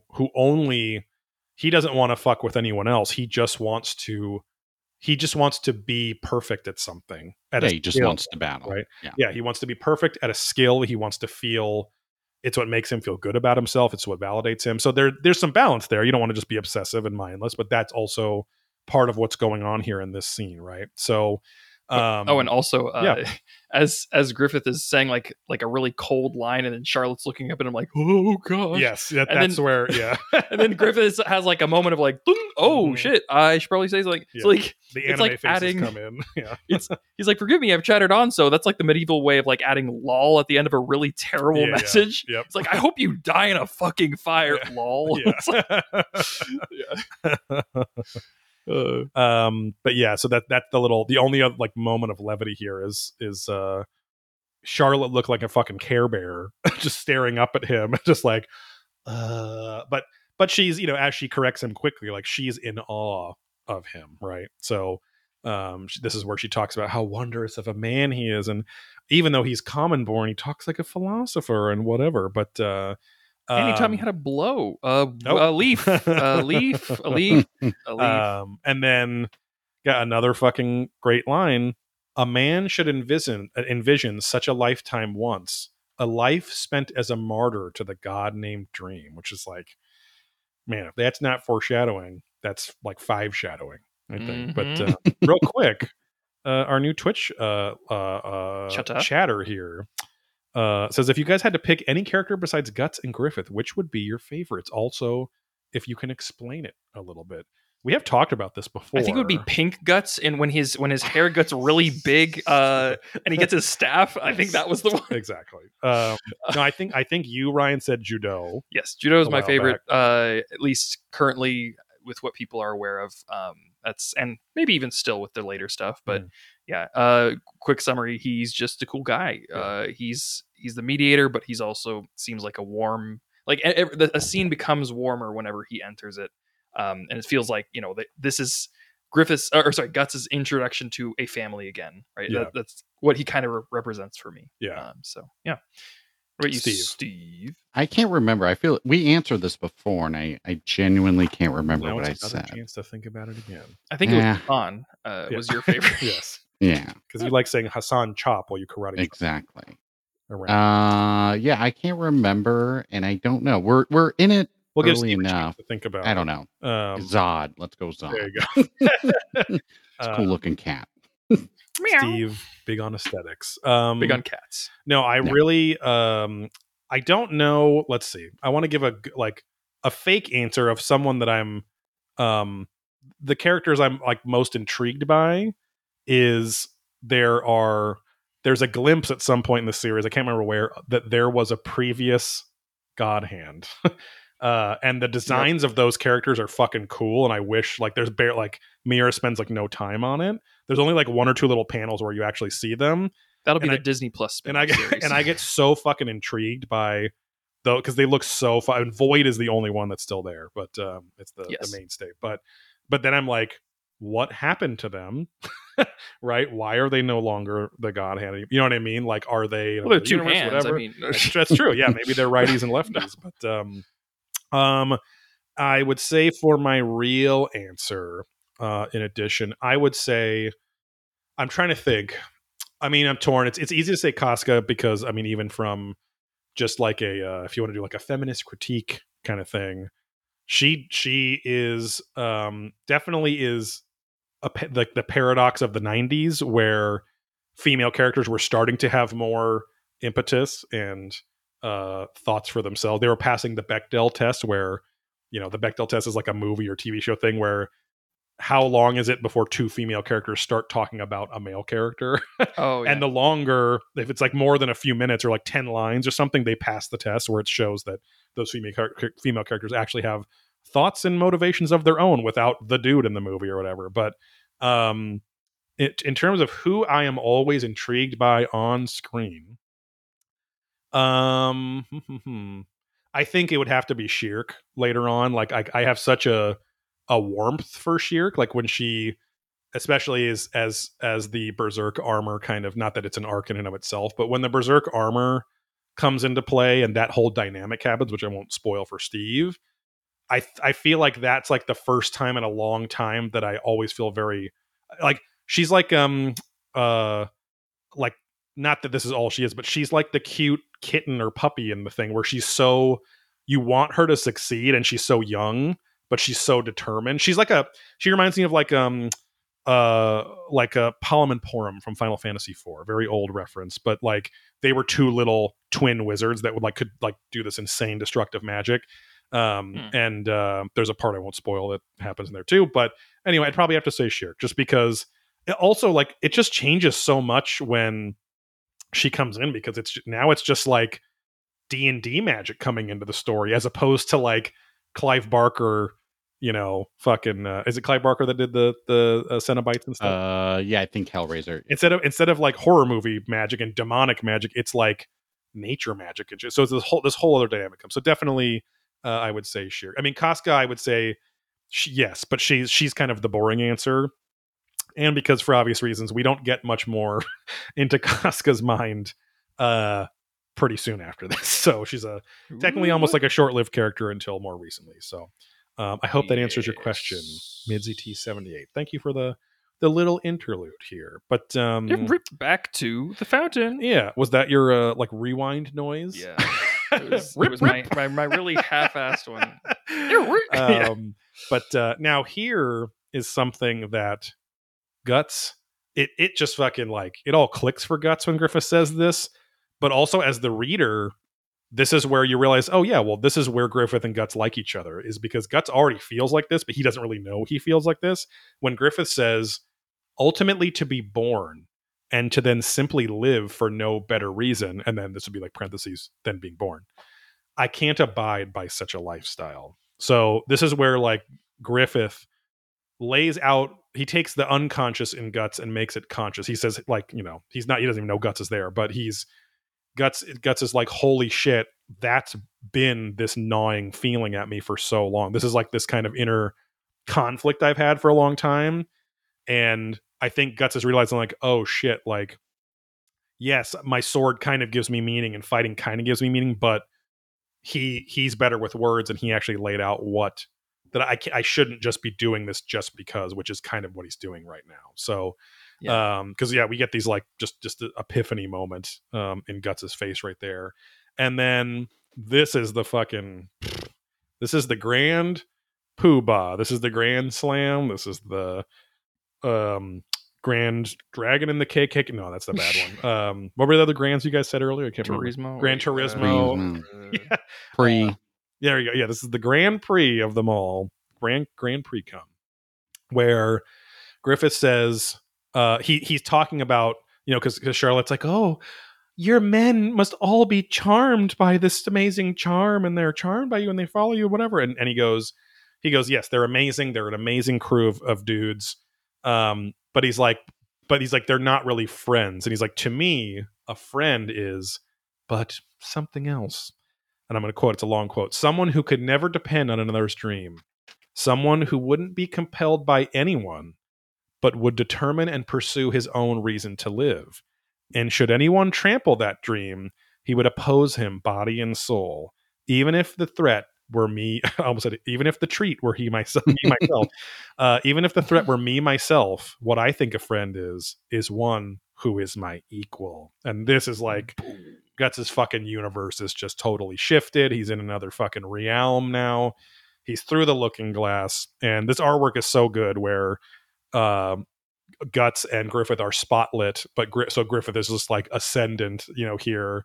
You can't, it's just them on the stairs, but the spotlighting is such that he's like a god up there, and Griffith is just, or Guts is just down there like in awe of it, even though, again, not to spoil it, but even though this will change things forever, this fire being finally sparked in Guts as to what kind of his goal in life, what his purpose should be, all that, even the concept of having a purpose as opposed to not just fucking, swinging his thing around, which he says later on, as much as he wants. But and like reading this, like the the psychological part of it, where it's like, okay, Griffith is clearly being a little bit narcissistic here, but at the same time, it's like a twisted version of that, because he is saying stuff that makes a lot of sense, right? Like in a good relationship with a friend or a partner, you want to grow together, and like you don't want to compromise your ideals for your own greatness, even if it's for your own like closest person's sake. But like then he twists that to make it mainly be like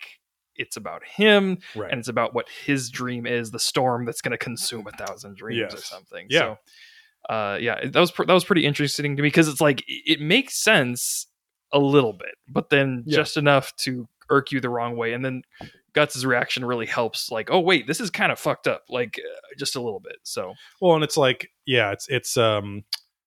it's partly Guts. I didn't take it, which doesn't mean you're wrong. I didn't take it as Guts thinking it's fucked up. Guts took it as I should be thinking more like this, because I don't think like this at all. But also, this is why Griffith is different from us. You know, like this is how we are different. Even though Guts is like, whoa, like this is mind shift, like paradigm shift for him. He's just seen another personal side of him as well, right? He's like, oh, we're actually getting into his mind and how he's thinking, which is a big puzzle for everyone. But to your point, Ryan, like villain, you can't, if you make a villain a pure blob of evil, no one's going to care. Like, you know what I mean? Like you have to, especially if you want to make like a tragic villain, right? One who was a villain that is goes through like the fall, right? The fall and rising again as a villain or whatever. But falling from grace, whatever you want to say,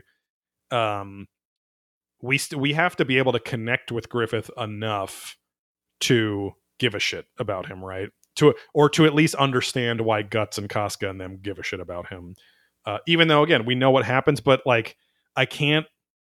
It makes me wonder. It would be so cool to go back in time, go through a series of surgeries to convert myself to a Japanese boy. Get citizenship, move to Japan, and read Berserk from day one, and then think about this question, even though I'd probably forgotten who I am in my own future. Also, I mean, God, over 10 years, I'd be like 50, trying to be a Japanese boy, which I mean, that's not gonna, I got Italian skin and jeans and whatever. But anyway, so, he's wearing them Italian jeans. Those are the nicest ones. But it would be so cool to read the story for the first time and think like, God, do I even remember the Black Swordsman and the God Hand first? Because that seems like so long ago at this point. And in the years of the manga, it's like years at that point. So is everyone just thinking of present day Griffith, or are they remembering that he's a fucking ultimate Satan like villain, you know, by the end of this? But anyway, Casca is kind of miffed here. She's not really pissed. She's just kind of sad and concerned.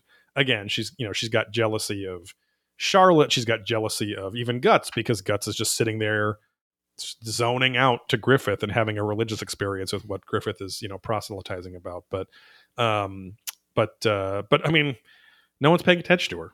So she's all bummed, and a random maid kind of breaks the this ethereal moment and screams for Princess Charlotte, saying, "Your Uncle Julius has been murdered." And Charlotte's freaking out.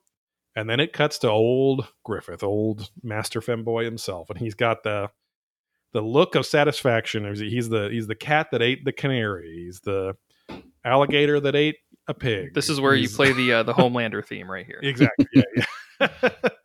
Yeah. He's thinking of sucking breast milk out of his boss's chest.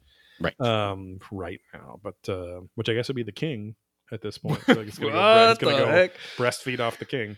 But okay, I thought you were gonna say something else, but all right. Oh boy, Lord Griffith, I only have one nipple and it's downstairs. But anyway, so Guts walks away and leaves Casca on the stairs, and we head into the last the penultimate chapter of this episode, Departure for the Front. It's a very short one. Really awesome art. The fucking crest of Midland, the fucking explanation of the tower and all this stuff. The knights, the castle, all the shaded and geometric glory of this artwork. It's the shaded artwork is like starting to, because a lot of the shaded artwork I didn't think looked as good as the regular artwork in the earlier chapters, but it's starting to kind of be good enough in its own right to be really to stand on its own. But he is Minister Foss is there. the little bald, not one-eyed man, but the one eye, or I don't know, the heavy-lidded man, we will say. And he and Griffith are having a very like Victorian-esque little game of word tennis where everything is about like the unsaid and covert messaging and motioning towards things but never coming out and saying it. And he's like, oh, you're going out there for this, and Griffith's like, well, yes, now that Master Julius is dead, we're the only ones that can go out there. And he's like, oh, great. And so he's buttering him up, but also saying like, oh, a shame about little Prince Adonis, or whatever, Duke, whatever the fuck he was. And Griffith just has his like, oh, yeah, I don't know what's going. Why would anyone want to assassinate me? And blah blah blah. So, long story short, they're having these little volleys back and forth, and then Foss is like, we didn't even bat an eye. And he's like mulling over. He's stressed out. He can't read Griffith, and it's frustrating him because he's a master manipulator. Yeah. Foss, this is now the second or third time we've seen him have a conversation like this. And I guess again, the closed eye thing is always like a sign of pompousness, but also a calm, cool, collected narcissism in its own right, where I'm never going to reveal my intentions through the emotions of my eyes. Right? No, you cannot. The windows to my soul are closed, basically. So Foss, though, then is kind of stressing out over what's real about Griffith and what's not, and then he just looks down the hallway, and Griffith's just fucking standing there and hockey like staring at him, and that's when his eyes are wide open. Exactly. Yes. Yep. But and then Minister Foss gets the idea to go watch his Blu-ray copy of Eyes Wide Shut. Yes. From that, but it's the only pleasure he seeks in life. But it cuts to Charlotte, who is following Griffith down. After he's done Hawkeye and Minister Foss, he walks down some stairs. He's going out to battle. He's going to meet Casca at the stairs.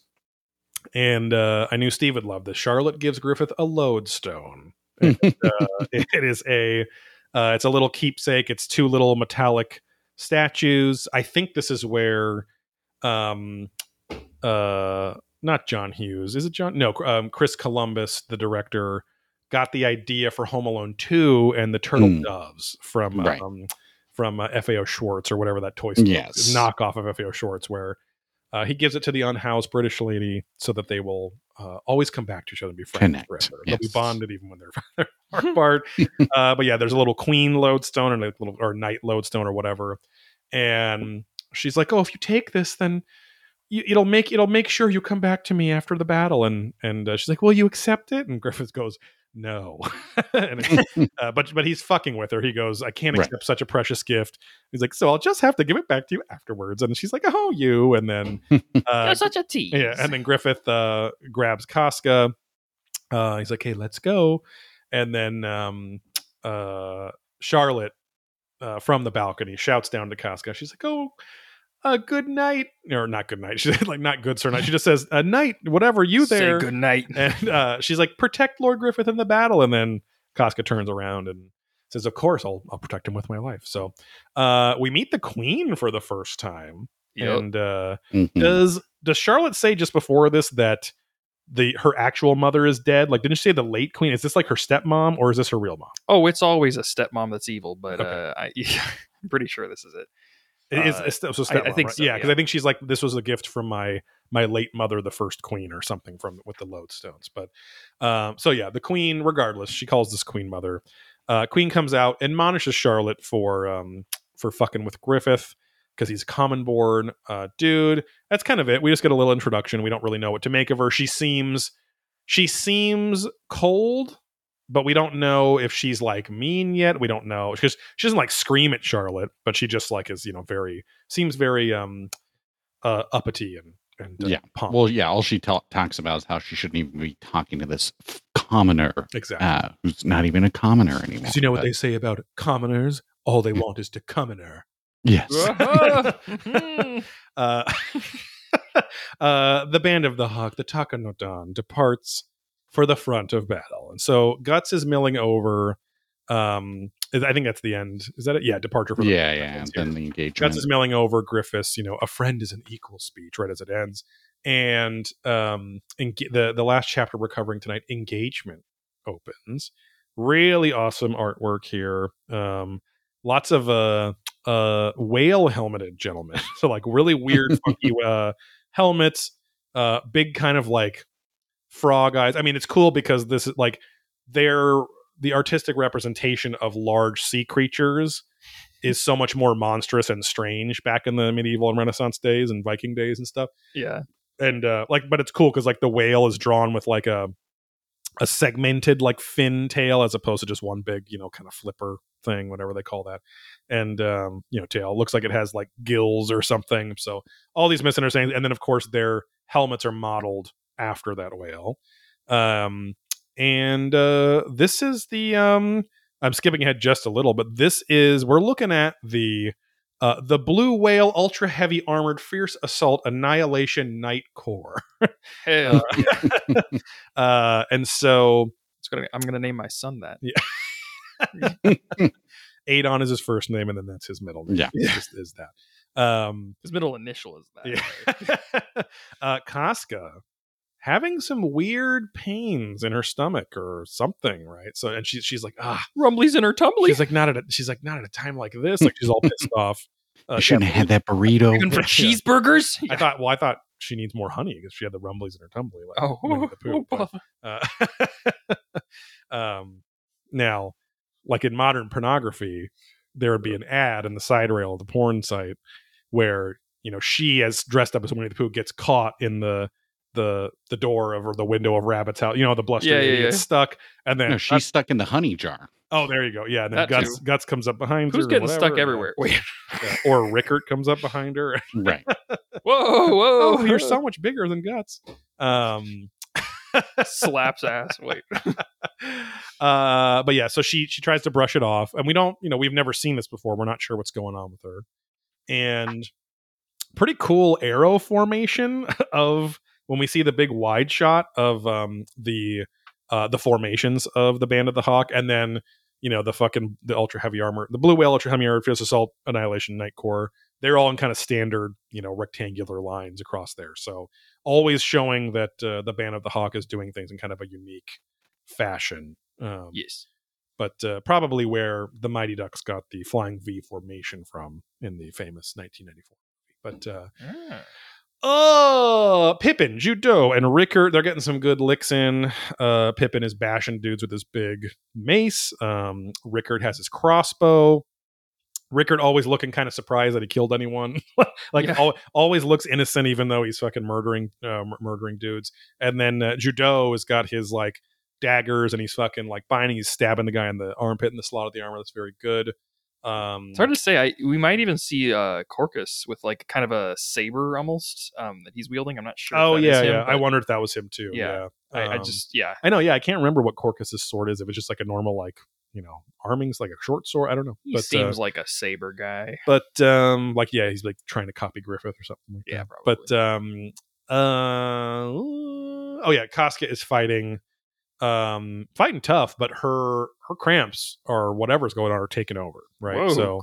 So she encounters a big monstrous fish helmeted elite, mid boss, and he's very sexist, he's very rude, and he accuses Casca of playing the part of a soldier and probably fucking Griffith to gain her rank. So sleeping her way to the top. It's the only way a dumb woman could get her way to the top. And he takes the opportunity. She gets pissed off. She retaliates in anger and offense. And he knocks her off her horse with the fucking trident, with like a fucking king trident, a mermaid trident. And which is funny because that totally fits the aquatic theme of their. Oh yeah, that's why he has it. Yeah, for sure. Yep. I mean, tridents were a real thing, but I mean, they didn't look like those like Roman tridents. They were always kind of like split like a W sort of, but by this point. But yeah, this is where he introduced himself as Adon. And the main Band of the Hawk crew come to help. She yells they kind of kill some of the dudes surrounding him. She yells at them to stay back. And Adon approaches her. He fucking thrusts his trident right between her legs. He's about to kill her. Yeah, he has it right next to. He has On his her trident throat, right next to yeah. her throat. Yeah. Then pulls back. Yes. This was also in the 97 anime, and it's so funny because Yeah. it's so stupid. That he could have just if he wants to kill her, just move 2 inches forward Right. with the trident. Yep. But no, I got to pull back and do the fucking Blue Knight, whatever Kaborowitz, Yeah. mega death move, ultimate. Because of course she refuses his offer that, hey, if you want to become the concubine of the core of my Blue Knight or Blue Whale Corps, then I'll let you live. And she says, die, you dog, or something. And then old Berserk himself comes and saves the day. And and he very casually saves the day too, because he immediately is just like, this ain't like you. He's like, what are you doing? And because she never gets herself into situations like this. She's usually a much smarter fighter, but and a farter smiter. Just killing dudes with the smell of her farts, smiting them down. And it is weird how the focus of the perspective comes right back to inside Guts' head more. Right. It was like with Casca for so long and then right back to him. And this engagement ends with Guts just saying, I just want to fucking swing this thing till I can't think of anything else. Yeah. Amen, brother. You're my head. Meat swirls for life. And we end on a page that really just goes into Steve's wife's theory that all manga and anime is porn, because it's Casca undressing and we don't know why. But and again, that's where, even though Casca's a very strong female character, Miura still does some of the chauvinist, just using her as a fucking eye candy kind of thing too. There's reasons for it, but we don't that's just that's for Japanese boys to put up as a poster. No, it's going to be on the side of Guts' horse like an airplane. Yeah, It'll just be on the that's that is it for the chapter. What is your guys' favorite line from this very robust recording today? Ooh, there's a lot here. Yeah. I mean, the whole sequence of him, just getting in his head of, who a friend is and the equal shit. I don't know. There's just so much there. It's hard to pick a single line, I guess. And Steve, you'll see. Remember that, because you'll see. We'll talk about it at length, but you will see how much everything calls back to this. The easy answer for me is that, just because I appreciated all the amazing writing, but I think what sticks with me the most is Guts saying, hey, to just desperately trying to say hey to the kid, to Adonis, who's dying. Right. That's just fucking heartbreaking. It's like he's so guilty, he's so whatever. And also it shows that not that you ever thought Guts was just evil or whatever, I mean, he's a killing machine, but he's not inhuman, right? And the way that he just reacts to the kid, he just automatically reacts to try to comfort him, it shows how much growth Guts has had too, so yeah, it's just it's heartbreaking. He's got to live with that guilt. I think it comes up for a very long time, that moment. I think there's some key moments in the conviction arc and some other stuff where there's little flashbacks to it. But yeah, so that was definitely mine. What about you, Steve? Steve already said his favorite line. My bad. My brain is not working today. But mine would be that guy, huh? Julius. I know. It's so good. And because Guts looks kind of dumb. He looks like a football jock in that scene, because he's just oh, that guy, huh? It's just like Julius. What was he on? JV? Yeah. You're gonna bang that guy? Just very comic booky. It was super funny. But we discussed a lot of the Sword Report stuff already. So listen back for that. We don't have to go over it again. Yeah. This should be a pretty easy one, but Griffith Observatory. What did Griffith do right and wrong in this chapter? He did a lot in this chapter. Well, actually, your vocal slip, I don't know, when you said the Griffith line where he's like, "Oh, but I'm like a treat or something." I think he should have said that. He's a snack. Even if I was the treat. She's like, what colloquial lecture are you going for here? I would say, come at me if I was the treat. Yeah. What did you guys You're think? for wondrous Griffith? at soggy biscuit, Lord Griffith. You're I meant always to enjoy the finish. taste of. Yeah. Also, Griffith is near water in the fountain scene. I don't understand why he's not getting naked and splashing around. Oh, Like that's I true. feel like that's just necessary. at That's a this big point. miss. Missed opportunity. Yeah, Yes. right. Miss opportunity. I mean, fucking Charlotte was right there, you know. Yep, But yep. He's like, this is what men at war do. Yeah. I mean, I'll say like that stupid fucking leaf seed that he planted before really worked because it was like Charlotte, it was like, oh, that's when I realized you were just like an innocent young boy and I could connect with you. You know, it's just like, and it's you really do see how, as much as you still have some positive regard for Griffith, you realize how much of a fucking he's grooming her. Like that's really like everything Yeah. that's going on with Charlotte is grooming her. Because I think Griffith is like early 20s, I want to say. Is he? And or maybe, I don't know, but we finally get confirmation that Charlotte is 16. Yes, in this she is fight 16. scene. I don't know if he's that much older than her, though, Okay. to be fair. Because, like, every single nobleman ever is always scoffing at his age. Like, oh, he's too young True. to do this. Yeah.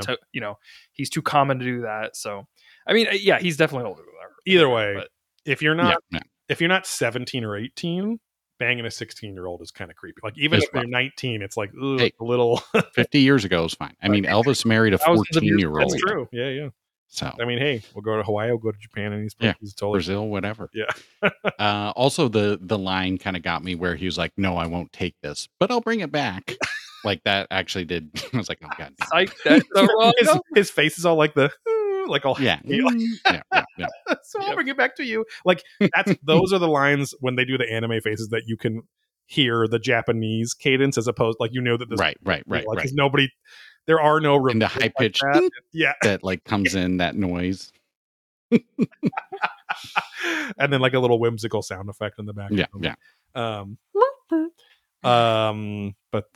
Yeah, I mean this is like this entire set of chapters is and I guess really the Precious Thing chapter specifically, which I always forgot the name of that chapter, but that is what we will see. Griffith said a lot right, but a lot wrong is gonna happen. But then a lot right after that for him too. So- Also, I just noticed that the dolphins on the fountain alluding to the the sea creature knights that come in the later one. That's so crazy. Yeah, I mean that is kind of funny where it's like the first time we see like a mythical sea creature, and then the fucking knights are Immediately. maybe Miura was fucking watching Undone Dusty. what was that? Fuck, I fucked it up. What was that killer whale documentary? That was really sad. Was Blackfish. Blackfish? Oh, Yeah, never yeah. mind. I was going somewhere else with that. The Canadian President Trudeau put on Blackfish once Yeah. at a party. Oh, that's not so. I mean, He wore it, but that's not bad. Odd. But who is annoying? Who does Rickert need to slap the most in this chapter, or these 4 chapters? Let's say. I feel like Assassin Guts. Yeah. Yeah. Because again, I was just like, you fumbled this so bad.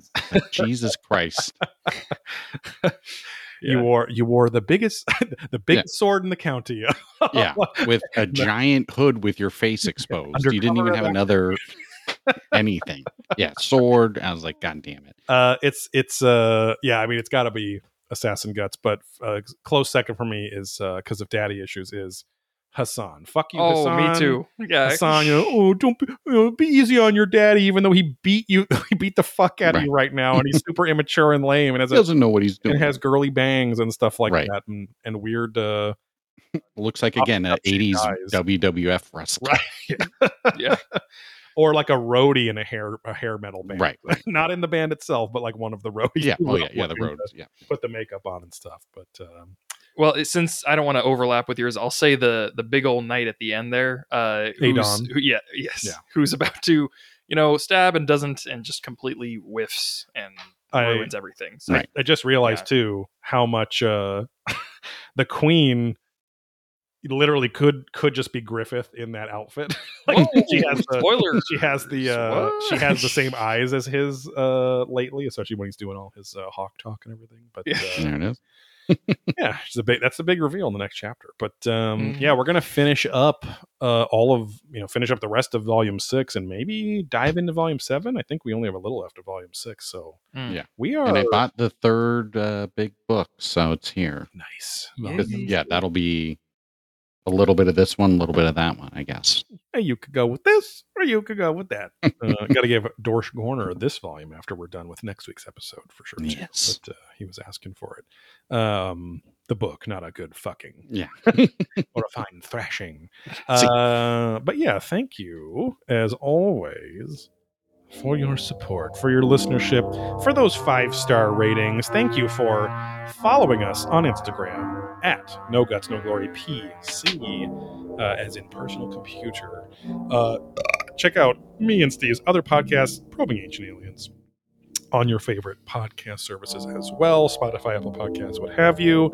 And check out the Patreon for those podcasts at patreon.com/probing ancient aliens, where we've actually had a couple people that are only fans of this go over there and support us for content that has nothing to do with Berserk, but which is pretty cool. Or our OnlyFans. Yes, exactly.